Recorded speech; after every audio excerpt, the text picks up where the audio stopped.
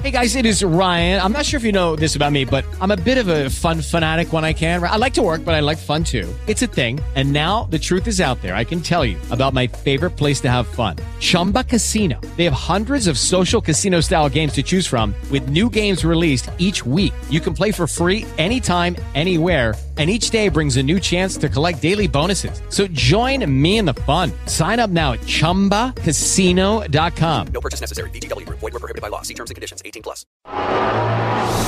It's time for Clemson Sports Talk with Lawton Swan. Ready, set. Just call me Swanee. Tiger style. Tiger style.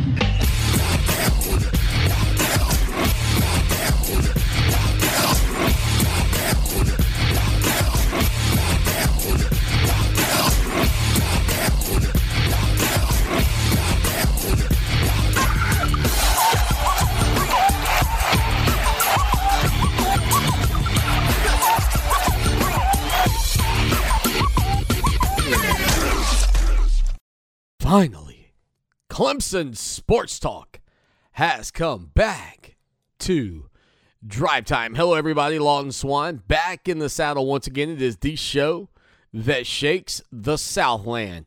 Clemson Sports Talk for you each and every afternoon as you make your way around the great state of South Carolina and beyond, listening to us on incredible radio stations like Fox Sports Radio 1400 in the Midlands, around the world on the iHeart Radio application. Download it today. Cannot wait to get a chance to hang out with you, Mike Yuva.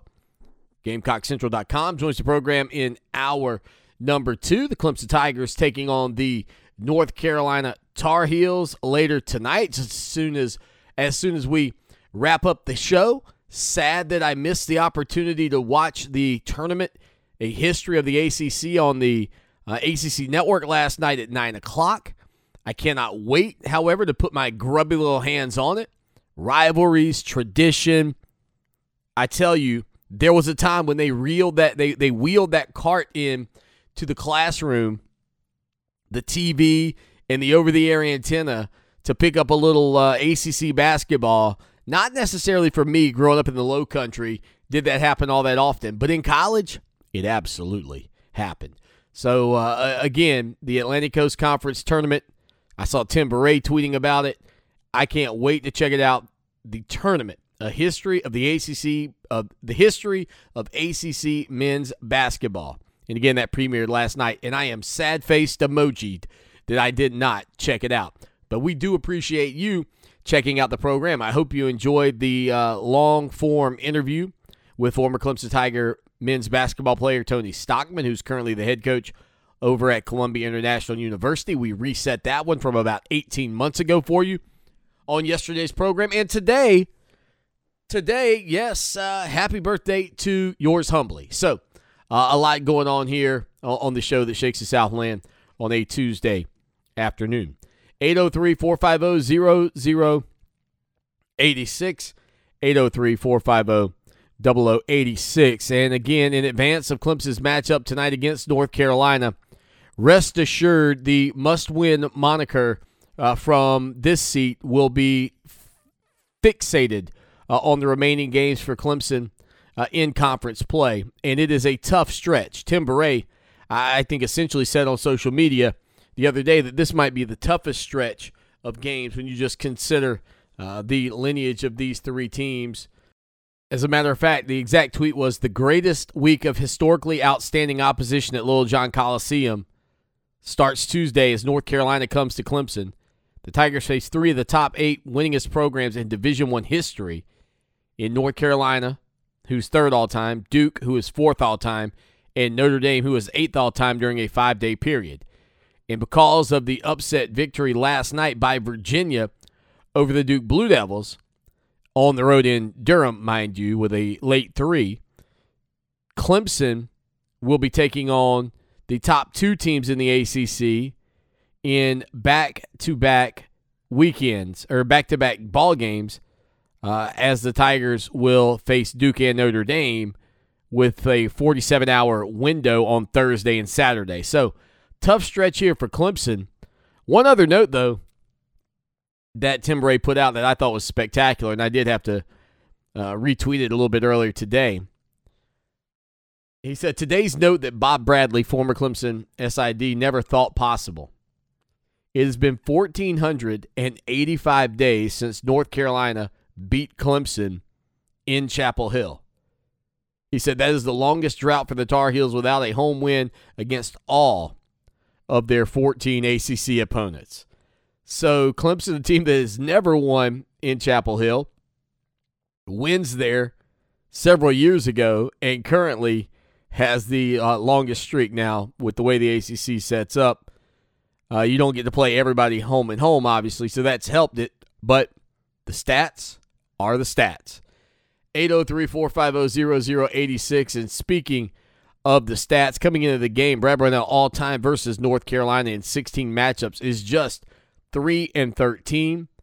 The Tigers, as you are well aware, on the road, just 1-59 all-time. However, at home, Clemson has 18 victories in the series, losing 40 games at home over the years. And the Tigers currently trail the series 133 wins for North Carolina to a measly 23 for the Clemson Tigers. This matchup, again, when you look at what happened and what transpired over the weekend with that 69-64 loss on the road at Georgia Tech, look, this Clemson team, postseason play, I'm talking it's minimalized at the best without making some kind of miraculous run the rest of the way in conference play.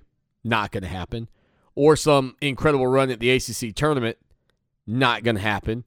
I don't know if this team will play any postseason basketball.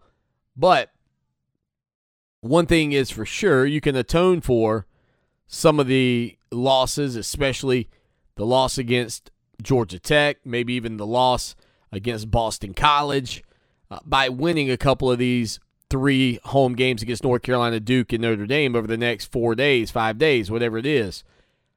Outside of that, I mean, this thing could quickly go in the tank. And, you know, P.J. Hall's been a little bit banged up. He's dealing with an issue with his foot. He is one of the best big men that I can recall at Clemson when you just talk about fundamentally sound footwork, shoot the ball with both hands in the paint, got a nice little three-point shot, aggressive on defense, rebounds well. He is in, you know, probably outside of that window of just NBA talented big men that Clemson had with Elton Campbell and Dale Davis and Horace Grant and Tree Rollins, like outside of that window, from that era forward, I mean, he's one of the more skilled big men that you've seen in Clemson. And it's a game that has shifted away from the traditional back to the basket big man, but he does shoot pretty well from the perimeter. But again, he's a little bit banged up, and this team is severely undersized in the majority of the matchups that they face on the perimeter. It also doesn't help that Hunter Tyson is out with the broken clavicle. And, you know, look, I don't know that there's a recipe for a high level of success against North Carolina for this Clemson team outside of one thing. Well, 2 things. Number one, you're playing them at home, where Clemson has fared fairly well this season. And number 2, this is not an invincible North Carolina ball club. It's not, you know, for years when Clemson was facing off against North Carolina, you knew right out of the gate that it was going to be an absolute mismatch. And there was not going to be very much opportunity for Clemson to challenge, keep it close, or even find a victory if they were fortunate enough. But one thing that has changed, I would say to a degree, is that this North Carolina team, whether it's the transition of a new coach in Hubert Davis, whether it's the signaling of the transformation of their program in the latter stages under Roy Williams, whether it's the one and done, for whatever reason, a team like North Carolina doesn't seem to carry the same punch on both ends of the court that they once did. Now, what we do know and what we have learned typically is that even when you expect the worst from a North Carolina team against a program like Clemson, I don't know if it's a historical thing. I don't know if it's just a luck thing or just a by chance thing, but for whatever reason, a team that is traditionally a good ball club, historically, I will even say a good ball club, somehow, some way always tends to conjure up the magic necessary to beat the brakes off of one of these teams like Clemson, who's not as well thought of, so to speak. And so, again, this is a North Carolina team that was at or near the top of the ACC. They still don't feel as invincible as they have maybe in previous years. But along the way this season, you have to tip your cap to them because they've had some big blowout victories in conference play, beating Georgia Tech, a team Clemson just lost to. They went into that arena, McCavish Pavilion, and won by 17 points. They beat Boston College earlier this year by 26 points. They beat Virginia by 16. They then hosted Georgia Tech and beat them by 23. Now they've also had some. It beat North Carolina State, who I think is at the bottom of the conference right now, by 20. They lost to Duke by 20. They lost to Miami by 28. So, as good as they've been in some ball games, they've also come up on the short end of the stick by a wide margin as well. But the thing that I just kind of note when you look at them is that in most of these ball games where you would say that North Carolina is the more premier, more preeminent, more polished program, they've tended to trend the right way and come out on top. And that to me is probably a big concern. Because whether or not you have seen this Tar Heel team play, one thing is for certain, is that they will come in with confidence against this Clemson Tiger team. The Tar Heels average 78 points per game. They yield just 72.7. That margin's right around where Clemson scores. Clemson actually averages 72.6. So it would feel like that might be a magic number in this ballgame. If Clemson can score into the 78, 80 point range, then maybe they got a better chance to win it.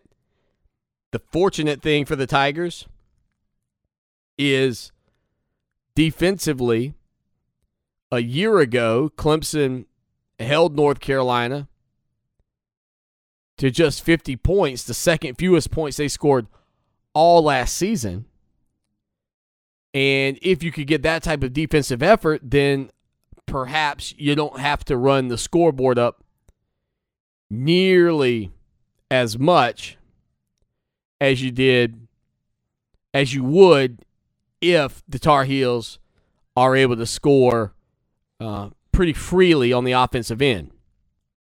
Couple of names to keep an eye on in this matchup.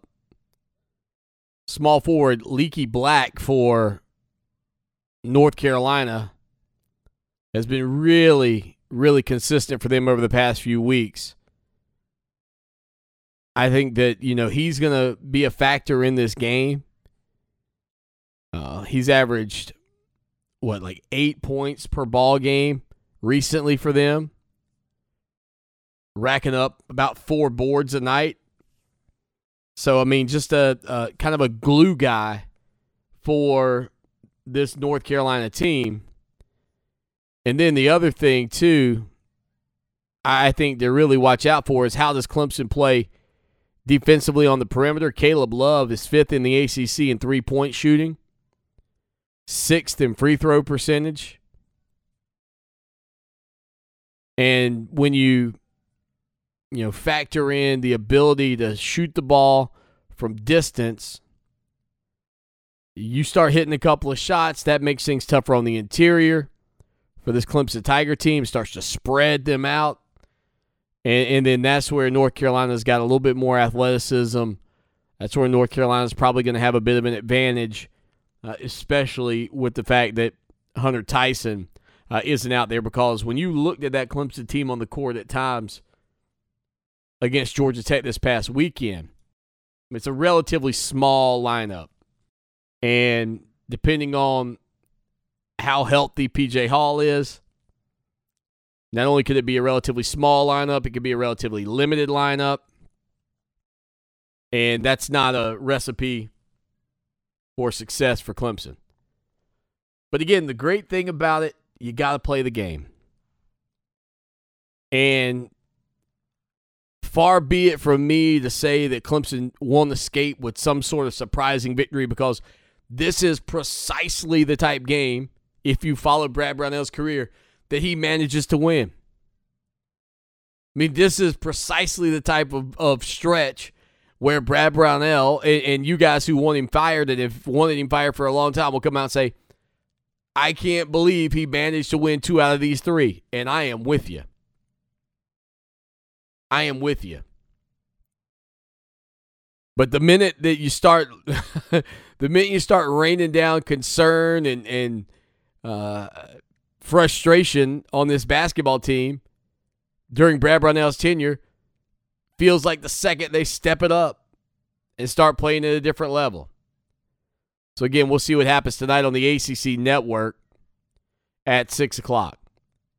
803-450-0086. 803-450-0086. Text line, phone line. Be a part of the program anytime, any place, anywhere.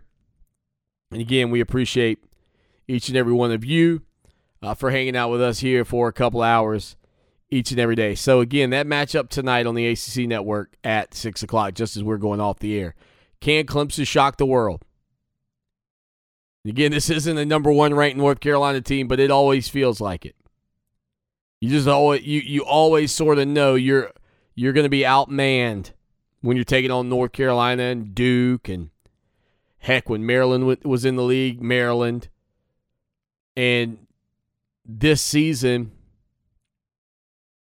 what I am dreading is what I mentioned earlier, that Clemson will find a way to win some of these games now when it's almost and most likely too late to turn any corners towards postseason play. And I get the feeling that if that does happen, and honestly, you kind of start to get to the point where you're like, man, I hope it won't. I hope it's just a clean break. Like, I hope it's just the end of just put all my hopes to bed of anything special happening in 2022 with this basketball team. But then there's always that what if. And given Brad Brownell's track record, that's exactly what this could be. One of those what if type weeks where they surprise you, win 2, and then you're going, man, what did you leave on the table? And then at the end of the year, you're still not in the postseason tournament, and you're looking at a handful of winnable games that you just let slip through your grubby little hands. And I personally think that's worse than just losing out. Just falling in all 3 of these contests. I think it's more painful when this basketball team finds a successful stretch, shocking you, only to know that you gave up so much in other games that you can't overcome. You can't overcome the mistakes that have already been had in the past. 803-450-0086. Text line, phone line. We'll hit a quick break. We'll come back with more of the show that shakes the Southland on a Tuesday afternoon. Clemson Sports Talk on a Tuesday afternoon, 803-450-0086. If you want to weigh in on the Clemson men's basketball game against North Carolina coming up in less than 2 hours on the ACC Network, let me know. Again, as I said before the break, it feels like one of those moments where Clemson will play lights out, come away with a victory. Maybe it's today, and then maybe in a couple of days on Thursday against Duke, or maybe a little later in the week against Notre Dame. Who knows? Somehow Clemson will put together two fantastic home performances, and you'll just shake your head at the end of the three-game stretch and go, how? How does that happen? I feel like I'm being set up for it. So much so that you kind of hope it doesn't happen. Again, I said earlier, like a clean break. Like we're talking about the end of the Brad Brownell era. Just have it happen. Don't leave no doubt. Leave no doubt that it has to come to an end. I'm not rooting for or against it. I know some of you are certainly rooting for a change. I am not. I am neutral on it. Neutral simply because I have fired Brad Brownell many times before. Lucky Land Casino, asking people, what's the weirdest place you've gotten lucky? Lucky? In line at the deli, I guess? Aha, in my dentist's office. More than once, actually. Do I have to say? Yes, you do. In the car before my kids' PTA meeting. Really? Yes. Excuse me, what's the weirdest place you've gotten lucky? I never win and tell. Well, there you have it. You can get lucky anywhere, playing at LuckyLandSlots.com. Play for free right now. Are you feeling lucky? No purchase necessary. Void where prohibited by law. 18 plus. Terms and conditions apply. See website for details. Every day, we rise, challenging ourselves to work for what we believe in.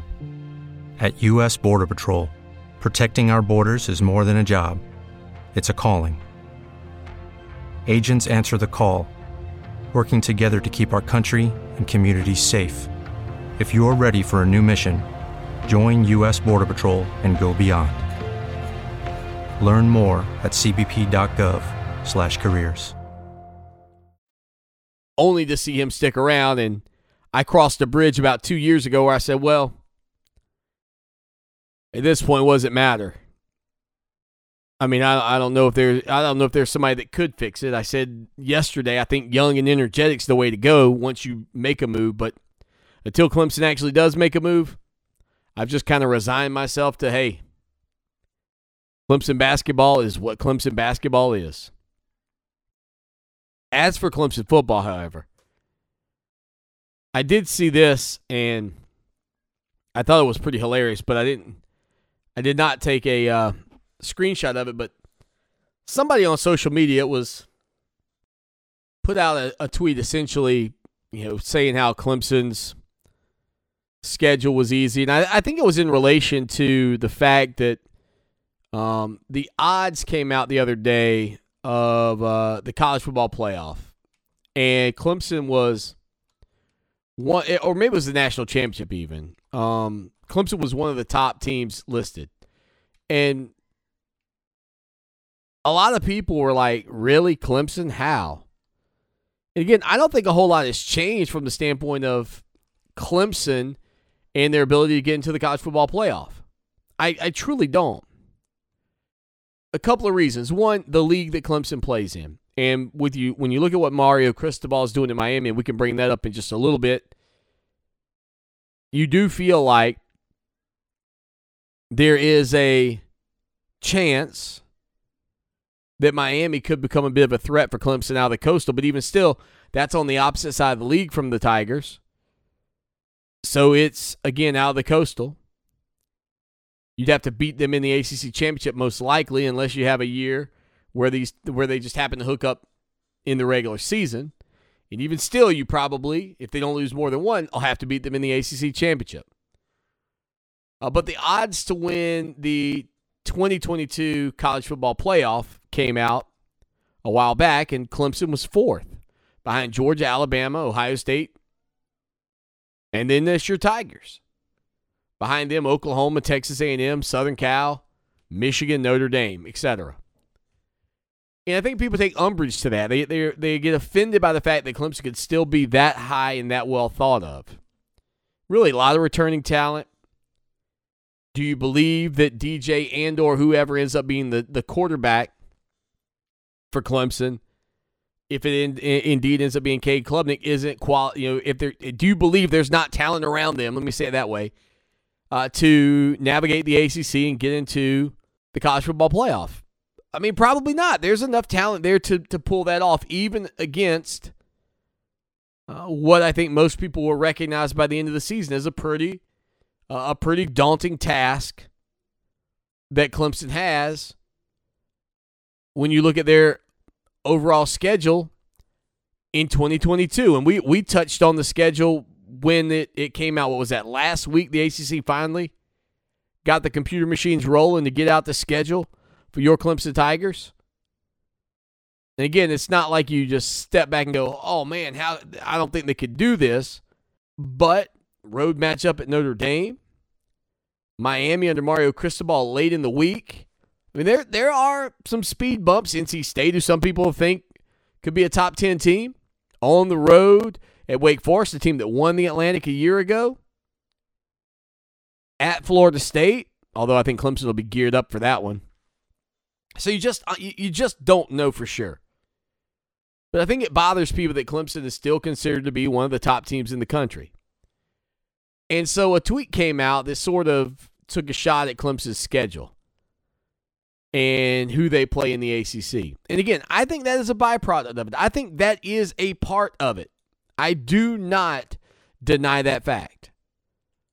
But I also recognize what Clemson has done outside of the league. And DeAndre McDaniel tweeted it because somebody was questioning Clemson's schedule. He said, I'm glad you brought that up.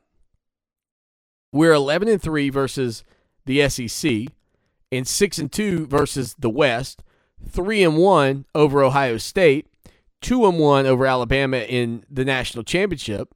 In the past 10 years, check out our top 25 wins versus anyone else. He also went on to say that, by the way, we've been top 25 in football and academics the last 8 years. Thanks for the layup. And look, none of that is false. And that's what I've always said. It's not who you play, it's how you play. And last season, Clemson, it was about the how. They did not play as well as they needed to or as they typically have. It's really about how you play. And in the biggest games of the season, in recent memory, Clemson has played extremely well. 2021, that was not the case. They didn't play well in a lot of games. And maybe that's a part of who they were. But the reality is that if you look at Clemson and you see them in some preseason college football playoff being at or near the top, if you see them college football playoff national championship at or near the top, it's a byproduct of, one, where they are in their league against their contemporaries, like Alabama in the SEC, and two, because they played really well as of late outside of the ACC. With a quick break, we'll bounce back with more right after this. Clemson Sports Talk on a Tuesday afternoon.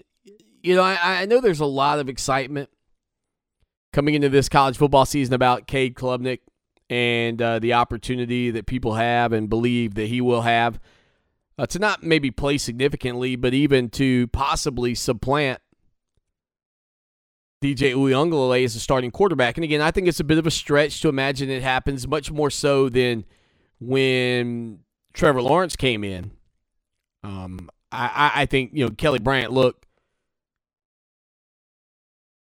Kelly Bryant's resume speaks for itself. He led Clemson in the college football playoff as the number 1 seed, but he was limited in a lot of respects, especially by comparison to Trevor Lawrence. And while I don't disagree that DJ has some limitations at this point, and I believe DJ's doing some things to slim down a little bit, make himself maybe a little bit more mobile, make himself a little bit more of a weapon in the running game, because I think Clemson knows they got to have that. You got to be more like Deshaun and Trevor at quarterback at Clemson. I don't think the bulldozer is going to work given what Clemson wants to do offensively. So I think he's got to be a little different, but I do think he's got a great chance to stay, obviously, on the field this year, even though I think Cade Klubnik will press him. But you know the thing I'm really looking forward to most at this point?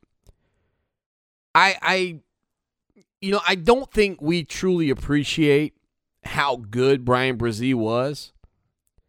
And I think that of all the things in the offseason, while I know some of you will say, man, I can't wait to see Cade Klubnik. Hope he presses for playing time. Hope he wins the starting job. I don't think that's going to happen. At this point, I don't think that's going to happen. But I think getting back Bryan Bresee and getting him back healthy is probably the top thing I'm looking most forward to. And there are a lot of great players on that team defensively that I really, really love watching. Trenton Simpson, I can't get enough of that young man. I think that his future is so bright, just given what we've already seen from him in a short amount of time at Clemson. But Bresee, to me, is perhaps as impactful, given what he does defensively, as Dexter Lawrence. And I think when you reach back into the archives and check out that Clemson football team, or the Clemson football team with Dexter Lawrence out there, while maybe the numbers weren't as impressive as some of the guys around him, the thing that he did was wreak havoc and command double and triple teams and force the offense to scheme to keep him from being as much of a weapon as he could be.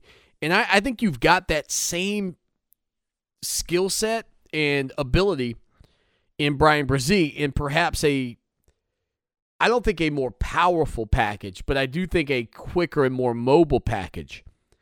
And so I think getting Bresee back out there for Clemson this year will be a significant addition. Because I think he just makes it easier for everyone else, given the fact that he's such a weapon. And the more I think about this team in 2022 and what I think will inevitably be a catalyst to success, I think it will be how good this defensive front is. It is great to get Tyler Davis back. I love the little bowling ball in the middle, sort of a Grady Jarrett guy. And, Dabo Swinney was on Darian Rencher's podcast the other day, and Rencher asked him about, who are your 5 guys if you had to start a program or something along those lines. And Swinney essentially said, I really couldn't get into it. But he said, but I can tell you one for sure would be Grady Jarrett. And he just went on about how, Jarrett's, the spirit that sort of drove him and the mentality that drove him. And, when we play that clip, when we go to the final segment of the show every week or every day, the We Win clip, that was, if my memory serves me correctly, Grady Jarrett. And, I think that with Bresee back in tow alongside Tyler Davis and the incredible defensive line that they've got with Myles Murphy and KJ Henry and Xavier Thomas, that defensive front is going to be awesome. And I can't wait to see Bresee back at 100%. But I think that, for me, is the most intriguing storyline at this point coming into the season, is what Clemson's defensive line gives Wes Goodwin in terms of disruption, that could allow not only the secondary, which I brought up before, to not have to do nearly as much coverage work, but also could free the linebackers up to, to have some opportunities in some of those underneath routes, just simply because they don't have to feel as compelled to stop the run as you might in a different season. So yeah, there's no doubt there's going to be plenty to talk about with this team. But as I just kind of thought about the ball club the other day and the things I'm most excited to see, I recognized just how impactful Bryan Bresee can be for this team. And there's a frustration, too, that comes along with it for me, because the odds that you get another year of Bryan Bresee, if he has a great year this year, slim to none. Much like Dexter Lawrence before him, I mean, he'll be a 3-and-done guy. And I hate that, because at this point, as excited as I am about what he can become, I know how minimal his numbers have been because of how long he was out a year ago. And, when his career wraps up, which I'm sure it will at the end of next season, I just have a feeling he's gone. I think he's going to be that sought after. I think you're going to have the same feeling you had with Mackenzie Alexander. It's like, really? That was it? The career's over that fast? I need more Bryan Bresee on the gridiron in Tigertown, and I cannot wait to see it this fall. Final segment of Hour 1 coming up next. Final segment of Hour number 1 here on the show that shakes the Southland, Clemson Sports Talk on a Tuesday afternoon. Out to the text line, just taking a look at some of the messages that we've had come in here today. Nick, listed to the program down in the state of Georgia, chimes into the show and says, happy birthday, Swanee. Hope you had a great day, old man. Yeah, I'm feeling old, man. 45. Woo! 45 years old. Clemson Larry, by the way, did not chime in today, but Larry and I had a nice exchange over on social media, or on the text line over the weekend about podcasts, etc. And he actually checked out the podcast. He used Overcast. He's also, it looks like, tried the Google Podcast Player as well to get his fingers on the show. And so, Larry, I know you're not a avid podcast listener, but I do hope that in the days where you can't be with us live, that you will pick up the podcast. And that's where this show all started. And so we thank each and every one of you for being a part of what we do. Again, the website, put the .com on it, doggone it, ClemsonSportsTalk.com. And $63.17 gets you 1 year of coverage. And believe me, we are pushing it forward when it comes down to recruiting coverage. So thank you all for your support as we continue to grow our platform. Again, tonight, 6 o'clock, Clemson taking on North Carolina. The Tigers and the Tar Heels face off at Little John Coliseum in what certainly feels like a must-win game for Clemson. And look, I think that you win 2 out of 3 against these next 3 opponents: North Carolina, Duke, and Notre Dame. And some of the ills of the season are gone. I don't think it completely washes away the issues, but it's one of those things that Brad Brownell has found a way to do during his tenure.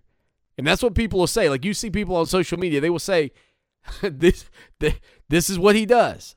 Loses games. It's you know what it is? It's almost Tommy Bowden in football. Loses to teams he probably should never lose to, but yet finds a way to make a run like Tommy Bowden did in 2003, where they beat number 3 ranked Florida State. Then they end up hammering South Carolina, 63-17. And then they go and beat Tennessee in the Peach Bowl. And you're looking around at the end of the year going, man, we lost 3 or 4 games or whatever, but how are you going to fire a guy that makes that kind of run? That's what basketball has done, right? Like, every time you think, yep, this is going to be the last straw for Brad Brownell, that Clemson runs out there and plays some kind of fantastic basketball and wins in Chapel Hill, finds a way to beat Duke, or whatever the scenarios are that are necessary to stem the tide. It's like you can see the dam getting ready to break. And you just know, and some of you hope that the dam breaks. Like some of you are ready for the dam to break because you want change. And I don't mind it. If it happens, it happens. Like, listen, if Clemson next year is coached by some 30-year-old head coach, your boy Swanee's okay with it. I said it yesterday. That is fine with me. I am absolutely okay turning this program over to the youngest coach in college basketball. I really am. If you told me that the youngest coach coaching collegiate basketball is 28 years old, and you told me Clemson can hire him, do it.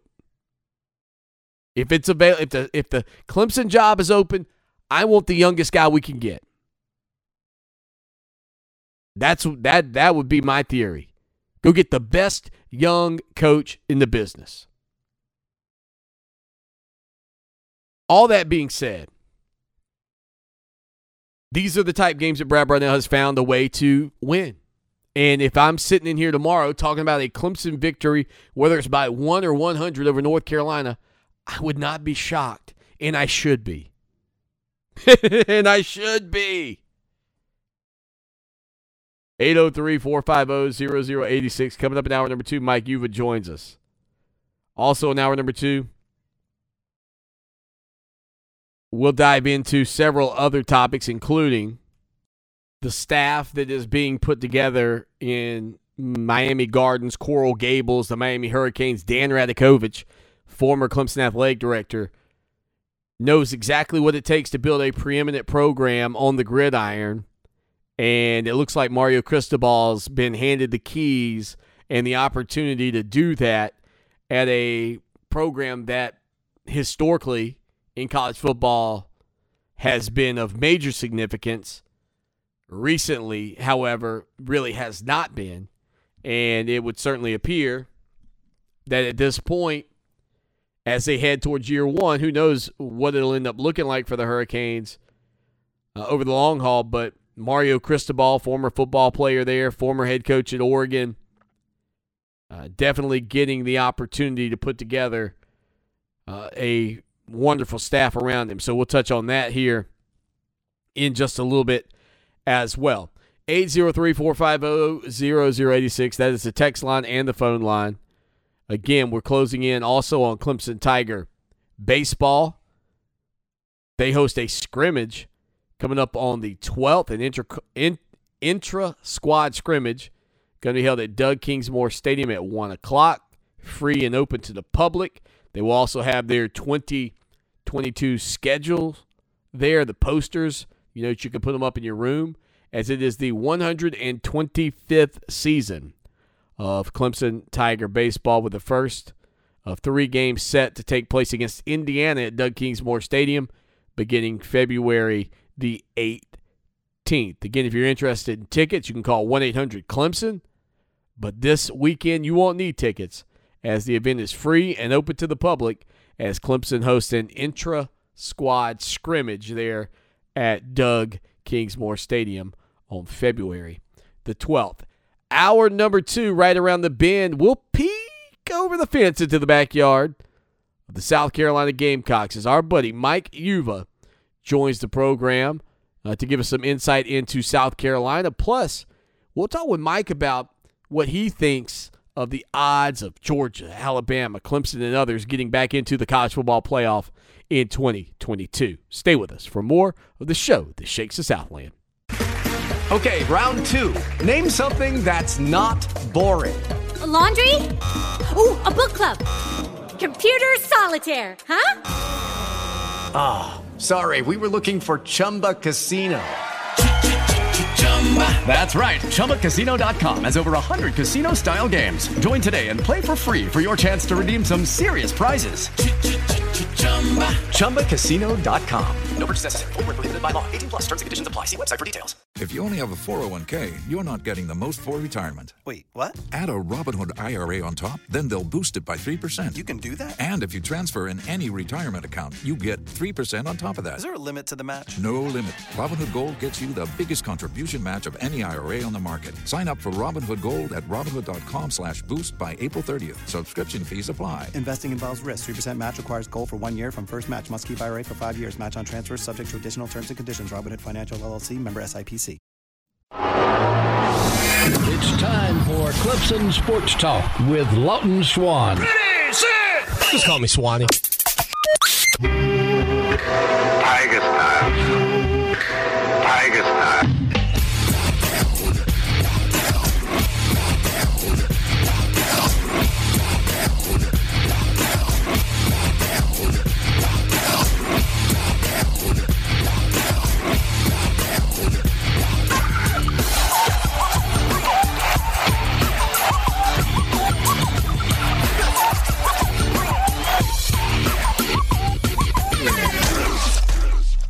It is hour number 2.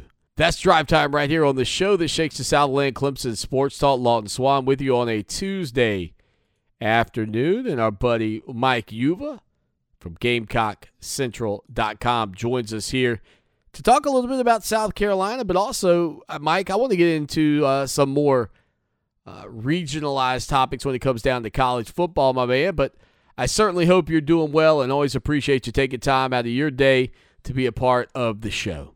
Good, man. How's the birthday treating you?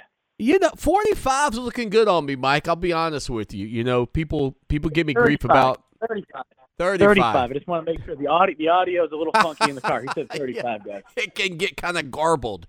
Yeah, but you know, I'll be honest. I still mentally feel about 23, 24.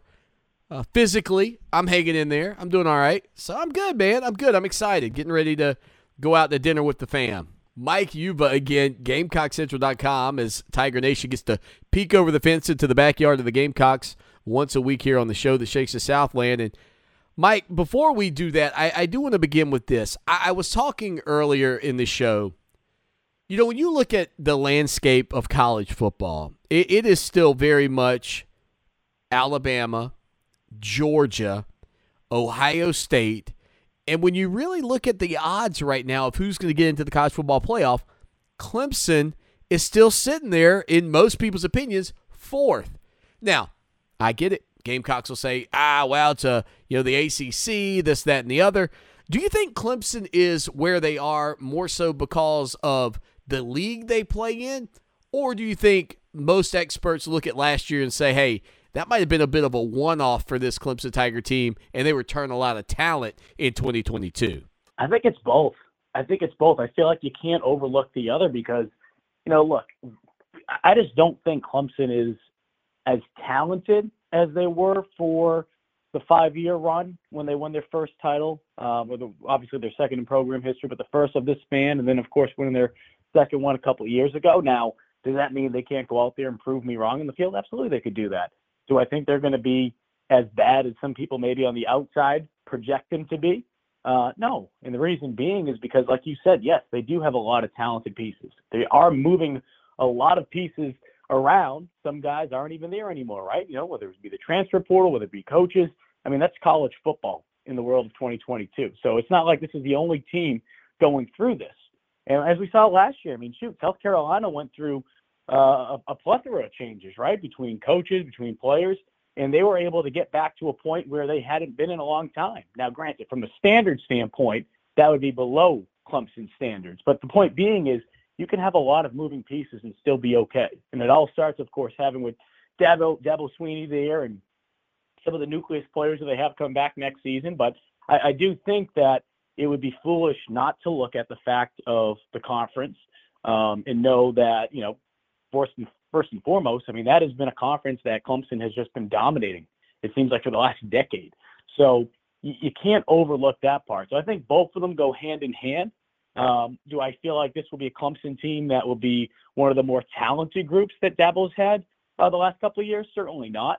But I feel like they'll still be good, and I feel like they'll be able to bounce back from what they did last year. They just still have, you know, a lot of questions maybe going into the season in comparison to a year ago, because I think a lot of people expected DJ Uiagalelei to be able to come right in and demonstrate the same things he did during those 2 starts he took when Trevor Lawrence was out the year prior. So, Mike, with that being said, you mentioned DJ. There's some thought that he is actually in the process of trying to slim down a little bit and lose a little weight, maybe become a little more mobile in the pocket. I know there's an advantage to being as big as he is, but as we all know, whether it's you look at a guy like Zion Williamson, etc., there's a toll that it takes. His knee was an issue for him a year ago.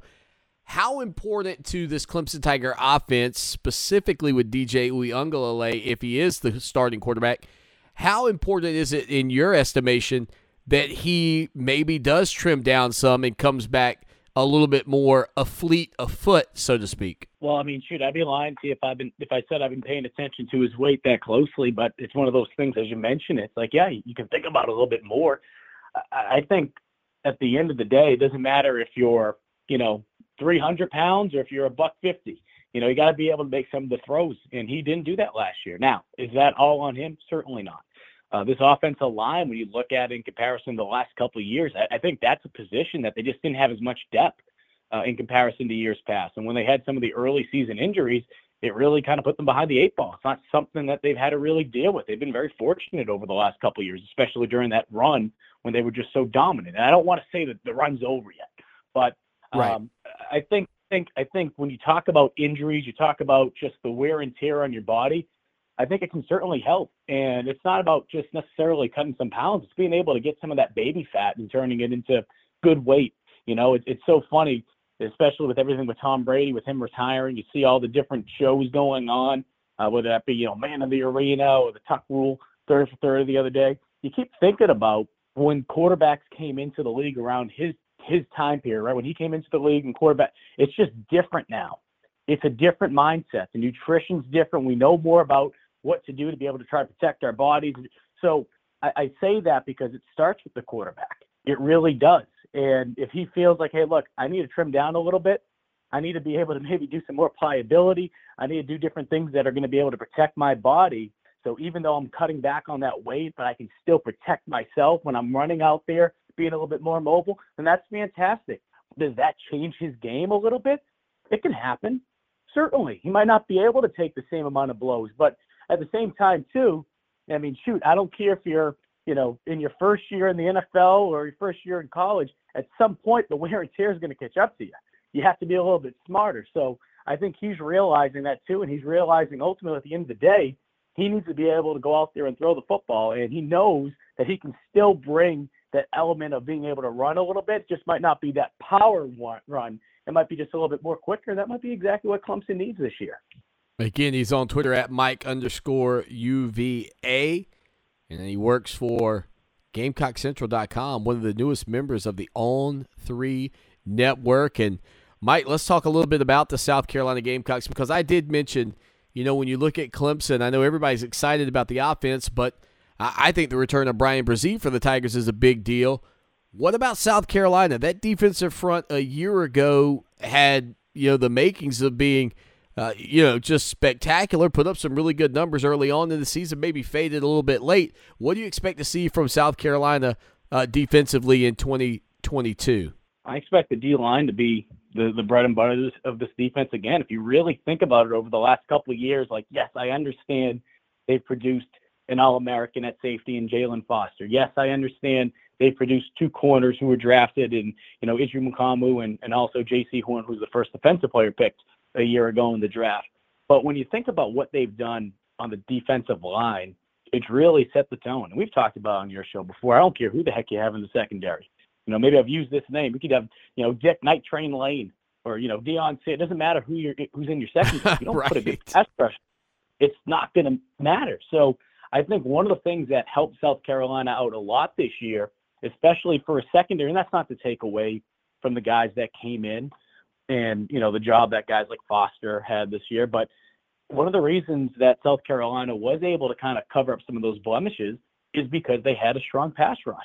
And not just a strong pass rush, but was able to stop the running games. Now, they weren't perfect all season, certainly not. You can think of games in Clemson in particular, being able to get off the field in critical situations where they struggled, of course. But you're losing one of your best players that you've had over the last couple of years, a guy that should be able to get drafted in the first round in J.J. Enagbare, but they have so many talented guys and guys that, you know, if you're a Clemson fan and you follow high school football, I mean, these are names that you've heard over the last couple of years, you know, starting with a guy like Zach Pickens. Then it goes down to Jordan Birch, and it just goes across the board and the guys that are returning this year. So there's a lot of talented players that they have there, but certainly when you lose a guy like Enagbare, that's a big, big, big void that you're going to have to fill, because even though statistically sometimes it might not look like he was doing much, he was taking on a lot of double teams, and that was freeing up other players to be able to make tackles. So I'm interested to see how South Carolina is able to respond to his loss and how teams approach South Carolina's front seven, especially early on in the year, knowing like, hey, look, there's some talented guys out there, but they're not J.J. Enagbare. They need to prove themselves. And who knows? I mean, right now, those guys, I've seen some of the videos that have been coming out of their winter workout program. Some of those guys are looking pretty big. And it's only been a couple months since the last time we saw them. So they are getting after with strength and conditioning coach Luke Day. Lucky Land Casino, asking people, what's the weirdest place you've gotten lucky? Lucky? In line at the deli, I guess? Aha, in my dentist's office. More than once, actually. Do I have to say? Yes, you do. In the car before my kids' PTA meeting. Really? Yes. Excuse me, what's the weirdest place you've gotten lucky? I never win and tell. Well, there you have it. You can get lucky anywhere, playing at LuckyLandSlots.com. Play for free right now. Are you feeling lucky? No purchase necessary. Void where prohibited by law. 18 plus. Terms and conditions apply. See website for details. Tax day is coming. Oh, no. But if you sign up for Robinhood Gold's IRA with a 3% match, you can get up to $195 for the 2023 tax year. Oh, yeah. Sign up at Robinhood.com/boost by tax day to get the biggest contribution match on the market. Subscription fees apply. Investing involves risk. 3% match requires gold for 1 year from first match. Must keep IRA for 5 years. Robinhood Financial, LLC, member SIPC. Mike, one of the unique things about sports fans is that they're fanatical, right? And I feel like a guy in Shane Beamer's spot, given the success they had, winning the Duke's Mayo Bowl and the season that South Carolina put together, a lot of positives took place. But we also know, and you know this, that it can turn on in the blink of an eye. So what does a guy like Shane Beamer have to do, in your estimation, to continue to keep support at the level it currently is, even if next season maybe doesn't have quite the same zest, so to speak, that maybe this past year did? Does that make sense, what I'm getting at? No, it does. It does. I think more than anything, you have to show improvements in areas where people want to see them going into the year, right? And I think that goes without saying from an offensive standpoint. You know, Marcus Satterfield, there's been a lot of buzz, obviously, going probably from the bye week on. You know, would he be back next season? More so probably externally than anything else. And then you see the departures just this past week of Connor Shaw and a guy like Eric Kimmery, who's the tight ends coach. And what happens on the message boards? Oh, they must be leaving because of Sat. I mean, I can tell you right now that's not the case. And when some of these figures come out in terms of what Connor Shaw and Eric Kimmery are going to be making, people are going to be looking at that saying, oh, okay, yeah, that makes sense. So I say that because there's going to be critics going, just like there is any season, but there's going to be critics going into this season at certain positions.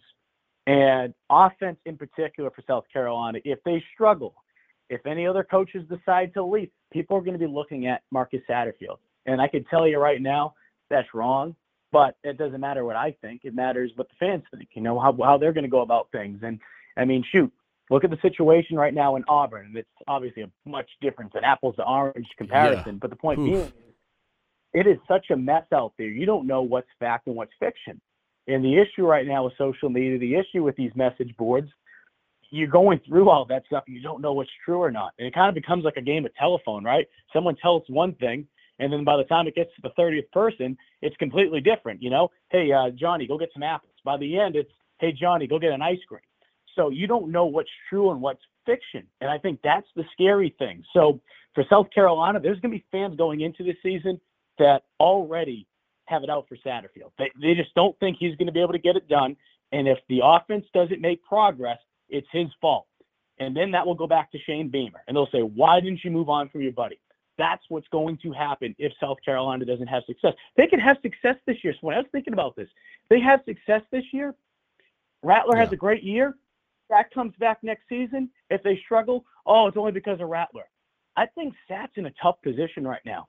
I don't know how many years it's going to take for him to be able to get the fan base to believe in him, because even if they have success this season, how many of those people look at Marcus Satterfield and say, hey, that's the reason why we were able to make a jump from year 1 to year 2 because he made adjustments? Or are people going to look at it and say, that's the reason, Spencer Rattler? So offense in particular, I know it wasn't the specific question you asked, but I think offense in particular is an area that a lot of people already, as we sit here in February, are going to be looking at and pointing at Shane Beamer depending on how the season turns out.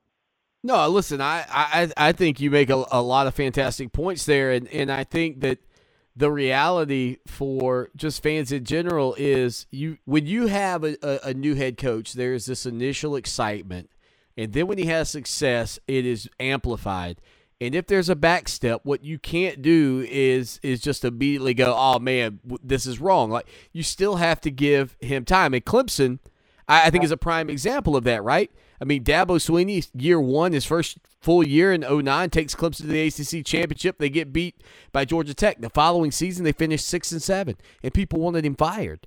And that's the thing that I think South Carolina fans, I know they don't want to continue to compare Shane Beamer and Dabo Swinney, but, Mike, that's the prime example of why, if you truly believe that a guy, like I believe Shane Beamer is going to do a great job at South Carolina, you have to ride it out if you have a bad season. You can't go press and panic after a bump in the road, so to speak.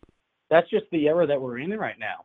And Shane has mentioned it a couple times and how scary it is when you look at it from just the time period that we're in. He talked about his father when his father was at Virginia Tech and just the struggles that they had as a program the first couple of years. He's like, if I was like my father, and I had struggles like that in today's era, he's like, I don't know if I'd be around. I mean, I'm throwing out some records right now. Okay? Yeah, right. This is Virginia Tech when Frank Beamer took over in 1987. 2-9, 3-8, 6-4-1, 6-5, 5-6, 2-8-1. He's fired. He doesn't get to coach those last 2 years. Yeah. 6 seasons right there. 2 wins, 3 wins, 6-6, 5-2. And then after that, of course, the rest is history, where he was able to go on a tremendous run of being able to not just go to bowl games, but being able to produce, winning seasons of at least 7 wins or more. So I say all that, and I think Shane's 1,000% correct.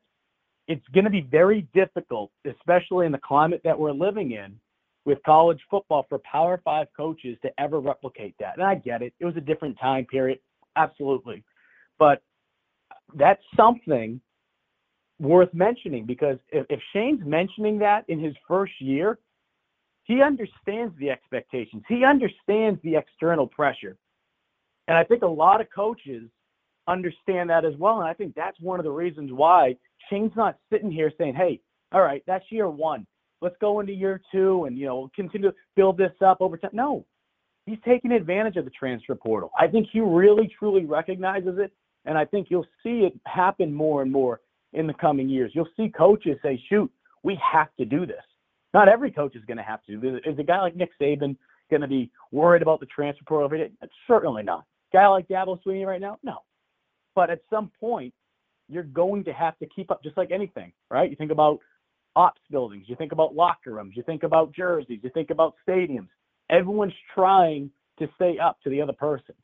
And if you don't, you're going to fall behind. And I truly believe that when you think about the climate of college football coaches now, a guy like Beamer saying that in his first year shows you, like, hey, shoot, I ain't sitting around waiting, because if things don't go well in year 2 or year 3, I know what's going to happen. Everyone's going to start saying, why did we hire the guy with no head coaching experience? And then now the buzz starts happening. Now you start to lose the fans. I mean, it just happened. It's the Right. college football circle of life. It's, I think, too, and I'll talk about this after we get off with you, the money. All right, so the money they make now is so different from everybody else. The people can't relate. They just won't change when it doesn't work. All right, about a minute and a half left. Not even that, about a minute and 10. Super Bowl coming up this weekend, Mike. Who you like? You got the Rams? You got the Bengals? Who do you like?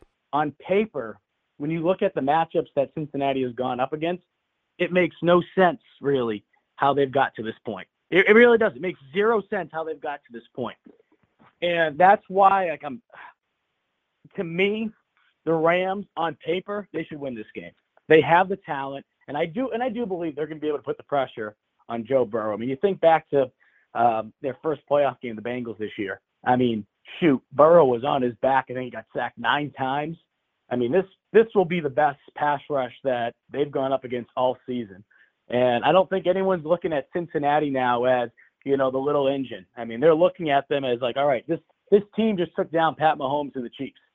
So I don't think people are going to come out there expecting Cincinnati to lay an egg anymore. And I think the question is Joe Burrow, Mr. Cool, Calm, Collected, is he going to be able to deliver in that pocket knowing that they're going to keep coming, punching him in the face, and they got to go up against a tremendous cornerback in Jalen Ramsey? I mean, it's going to be that's where the chess match is. I'm not really even worried about the other side of the ball. I'm more so worried about, is Cincinnati going to be able to keep up points-wise? Because I think L.A., the Rams, are going to be able to put some points up here.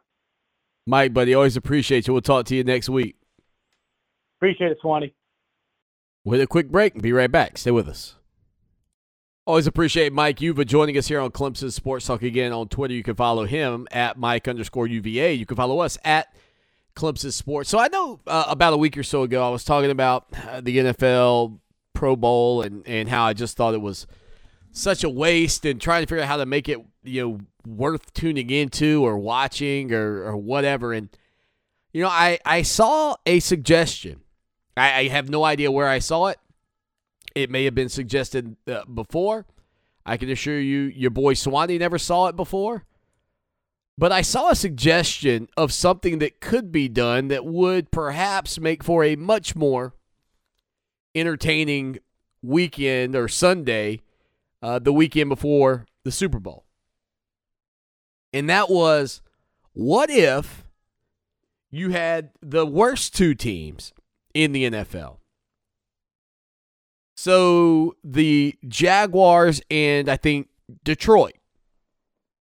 What if you had the worst 2 teams playing for the right to the first round pick? So instead of a lottery like the NBA does with the NBA draft lottery, what if the worst 2 teams in the NFL faced off and the winner got the top pick?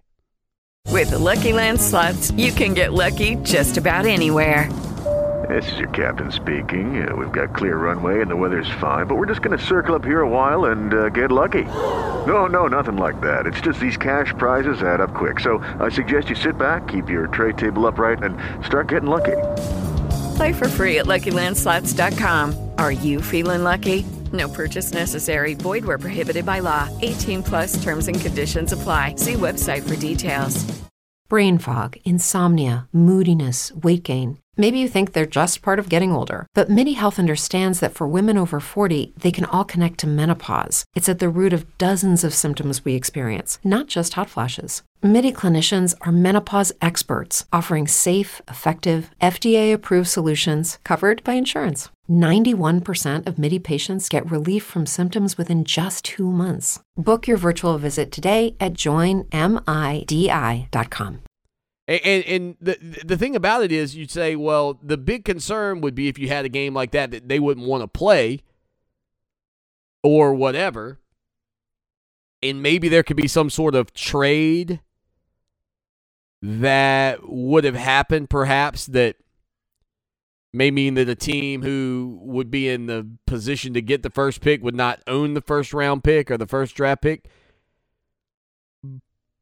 But what if that was what you did instead, and would that produce a game that you would tune into? Again, it's the 2 worst teams. Jacksonville this past season went 3-14. Detroit went 3-13-1. mean, those teams aren't good, but if they were vying for the first pick of the draft, would that be enticing enough to pull you in? Would you tune in to watch that game for that purpose? Now, look, selfishly, Clemson fans, you'd be watching because Big Trev, the Giant Killer, will be playing. I mean, I do have to wonder if that wouldn't be a better option than what we got. Which is, of course, an exhibition flag football game that I've seen more quality football played on the playgrounds at recess when I was in elementary school. I mean, come on. Would that matchup be more intriguing? Or even, dare I say, what if you took the 4 bottom teams in the league and you had a little 4-team playoff? What if you set something up like that? I mean, maybe some people say, no, it'd be too, then the 4th team would win and it throw off the balance, and the NFL is all about equality and balance and making sure that the worst team gets the first pick and so on and so forth. But, I think there are some ideas there that could certainly enhance that weekend's matchup more so than watching what you watch now, if you choose to watch it. I mean, I'll be honest, with as bad as it is, I'd rather just get rid of it. And maybe there's a better idea or a better scenario out there to maximize viewership and increase interest in that game. I mean, would you be more interested in seeing, say, the rookies versus the sophomores? I mean, would that be a game where there would be more interest, more excitement, kind of like the NBA did where they had the rookie and the sophomore game for many years? The NBA also at one point, I think, sort of mimicked hockey, and I don't believe you could do this in the NFL, but I think that the NBA at one point did the USA versus the world. So they had the best players globally versus the best players from the United States. Maybe that's a more interesting matchup. I know, and I think that was just for like the young guys. Like I think this was before the rookie sophomore game because you had your all-stars, but then they took the kind of the best of the rest from the world and the best of the rest from America. But I know in hockey, they've done that. They've had like North America versus the world, all the Canadians and the American players. So, like, I don't think this current Pro Bowl format is working any longer. I don't even know if it worked ever, quite frankly. I don't remember a single year where I thought, man, I got to watch the Pro Bowl. And I am 45.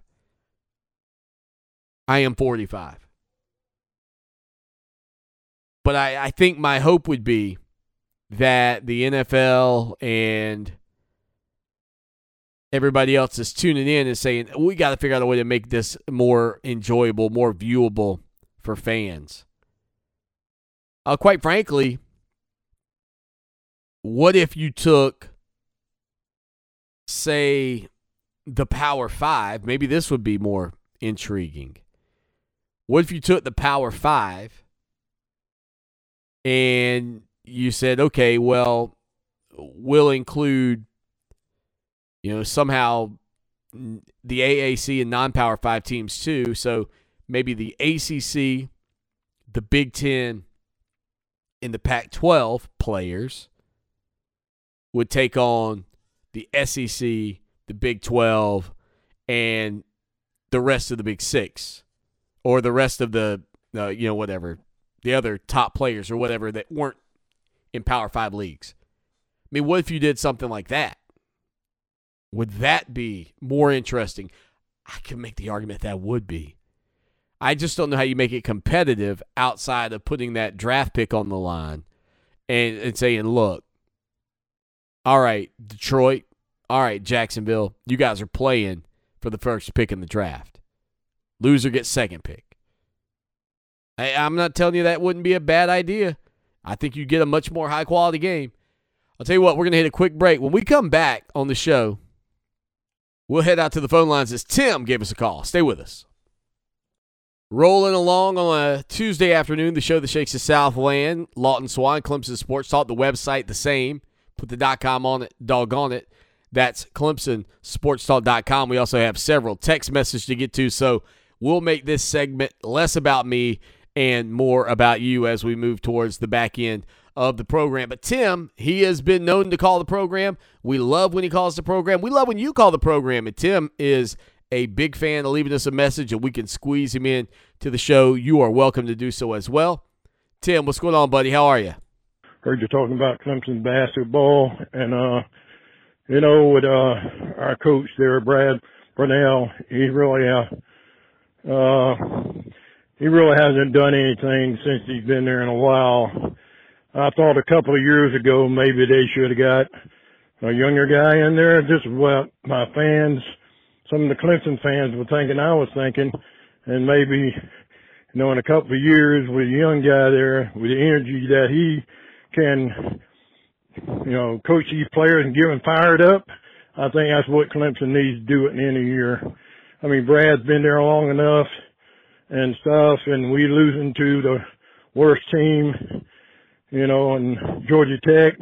They had, I heard after the game, I listened to the game, I heard after the game that their bench scored 37 points, and half those guys, and 3 or 4 of those guys had like 10 points, 8 points, and all. It's got 37 came from their bench. That's not the starters. It was just different team, different players getting 7, 8 points off the bench, and they had 37 points off their bench, man. And Clemson it's never going to be their sport. They're never going to be able to do what Dabo's done. Clemson's a football school. You don't think of Clemson as basketball, but you sure hope for the best, and you sure hope that we can win some next few games next week or so. They got some tough games with Duke, North Carolina, I think you said. But, man, I'm a Clemson fan regardless. I just think there needs to be a change. Thank you for letting me talk on the show. You do a great job talking to Clemson sports.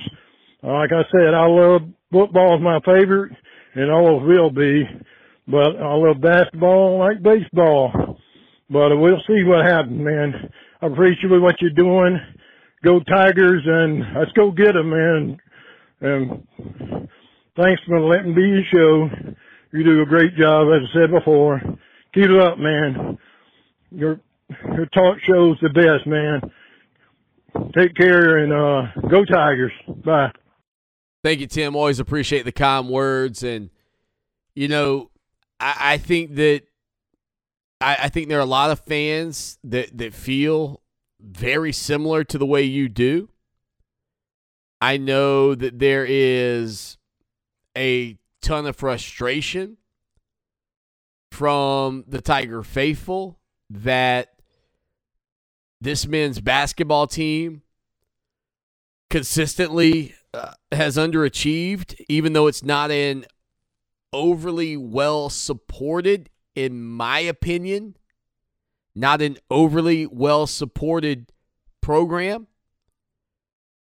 I think that there are a lot of people that are just lethargic when it comes down to Clemson hoops, and that's a frustration for me because I was so passionate about Clemson basketball, and I don't need them to be a team that gets to the Final Four or even the Elite Eight every year, but I want a team that's competitive for a Sweet 16 run every season. And you're not that, and you haven't been that since probably the early 90s, mid-90s when Rick Barnes is there. And you're right, 37 bench points for Georgia Tech. 37 of their 39 points came from the bench. I mean, that's tough to overcome when the Tigers are only scoring 9 bench points. And so, again, when you take out, I get it, when you take out Hunter Tyson, that's difficult. I mean, that's a big part of this team. But I, like you and probably 95% of the other people tuning into this show, Tim, expect Clemson basketball to be more competitive than they have been. And that's what bugs me. All right, we got a couple of other text messages to get to here today. Let's see. HD in Charlotte says, happy birthday, Swanee. Show gets better every year. Appreciate it, HD. Got a text message from an unnamed texter. Says, happy birthday, sir. Having some chips and salsa in your honor. Glad I can bring chips and salsa to the table. At least doing what I can to deliver high quality salsa and chips to you every day here on the show. Let's see. Any more text messages coming in today? I think I know I'm missing a couple from a couple of days ago, so I do want to apologize to whomever those were. I'm going to try to dig in to see if I can find them real quick. Jake in Savannah chimed in a few days ago. Appreciate you, Jake. He said, how do you feel about the Jags' new head coach, Doug Peterson? Do you think he is a good hire for Trevor? I think he's a great hire for Trevor. Saw an interview with Trevor Lawrence the other day talking about the hire. And, of course, Peterson played professionally as a quarterback in the NFL. That helps. I think that there is no doubt the experiment, if you will, of Urban Meyer getting back coaching was a bad move. And I don't think it, quote, set that franchise back. I'm not sure they could go back, really. But I do think that they suffered tremendously because of Urban Meyer's lack of focus and attention to being a head coach. Meyer's got issues, folks. I think Meyer's, if he coaches again, I will be shocked. I think that even given the success he's had, I think that there are just some things underneath the surface that aren't good. And I don't think you'd want him coaching your kids. Wait a quick break. We'll put a bow on the show when we get back. Stay with us. What have you done for me lately? It's a fair question. Just don't lose sight of the bigger picture. Don't forget history. Lucky for us at Clemson, the answer to the questions, what have you done for me lately, and what have you done always, are the same.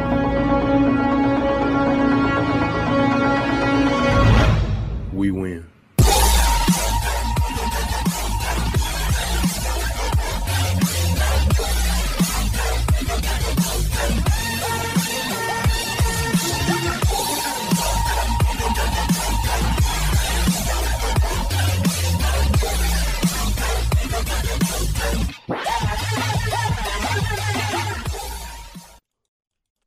Final segment on a Tuesday afternoon, the show that shakes the Southland, Clemson Sports Talk.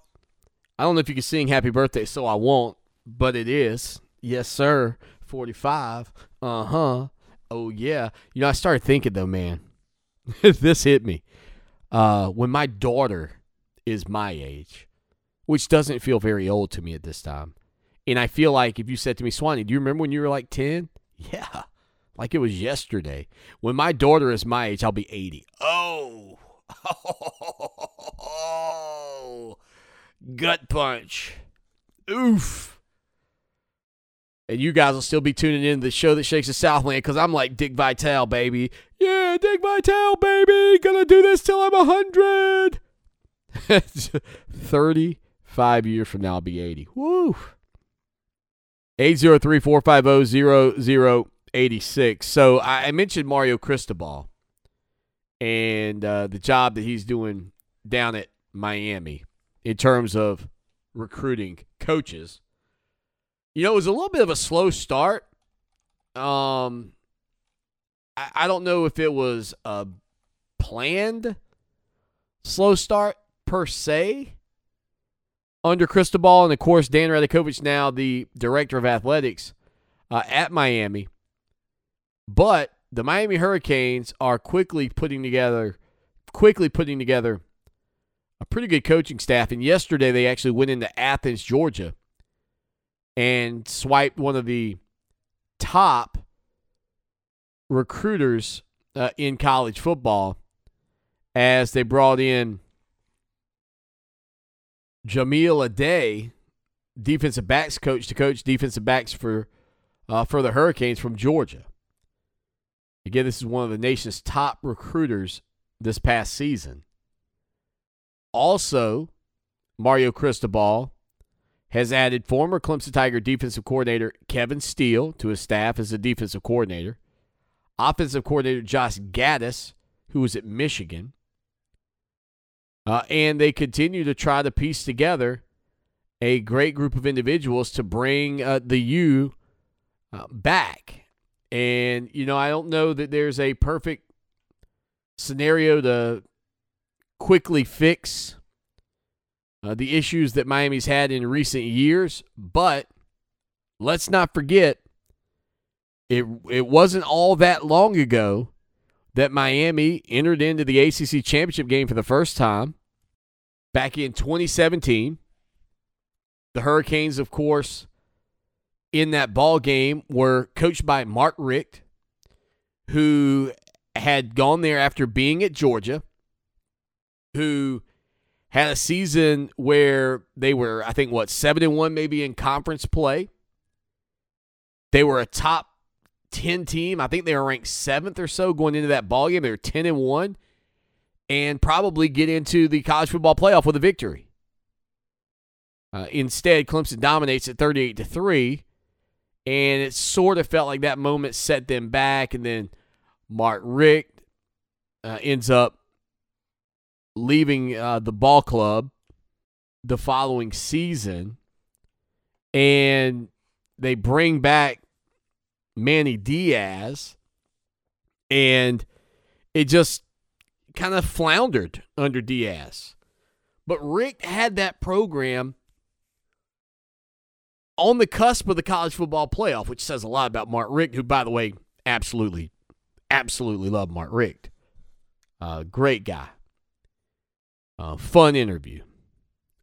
But even still, there's work to be done, but it does feel like Cristobal, again, a former player, going out and building his staff and seemingly doing a really good job while maybe more measured and taking more time than people expect or expected. But yeah, I think that at this point, I mean, if you say long-range view and vision, who challenges Clemson in the Atlantic Coast Conference, I mean, I think at this point you probably have to point towards Miami, and it will come down to the success on the field. And I think, kind of like we talked about with Mike Yuva earlier, I think there will be a lot of pressure to succeed very early on for Cristobal. I don't think that down years will be accepted very well, given the expectations of that fan base. But the reality is, I think at this point, you know, obviously in the Atlantic Division, it's probably going to end up being at some point down the line Florida State that's the most likely to challenge Clemson. I know NC State this year is sort of the team that's on the radar to pull that off. But when it comes down to the long haul in this league, assuming Cristobal has some success early on and doesn't get fired, and when your coach gets fired, that is like Control-Alt-Delete. If you've been around an IBM computer or a Windows PC anytime, you know what that, I mean, that's kind of what this is. When you have to fire your coach, it's Control-Alt-Delete. You're completely resetting. But if you can have a coach come in like Cristobal, have a couple of good years, stack some recruiting classes, I think all of a sudden you got a chance to be a threat to get into the college football playoff, to get into the ACC championship game, and maybe challenge Clemson for the crown in the Atlantic Coast Conference on a consistent basis. That's all the time we've got for today. We'll be back tomorrow. Until then, as always, y'all take care now, and go Tigers. Hello, it is Ryan, and we could all use an extra bright spot in our day, couldn't we? Just to make up for things like sitting in traffic, doing the dishes, counting your steps, you know, all the mundane stuff. That is why I'm such a big fan of Chumba Casino. Chumba Casino has all your favorite social casino-style games that you can play for free anytime, anywhere with daily bonuses. That should brighten your day a little. Actually, a lot. So sign up now at ChumbaCasino.com. That's ChumbaCasino.com. No purchase necessary. VGW Group. Void where prohibited by law. See terms and conditions. 18+.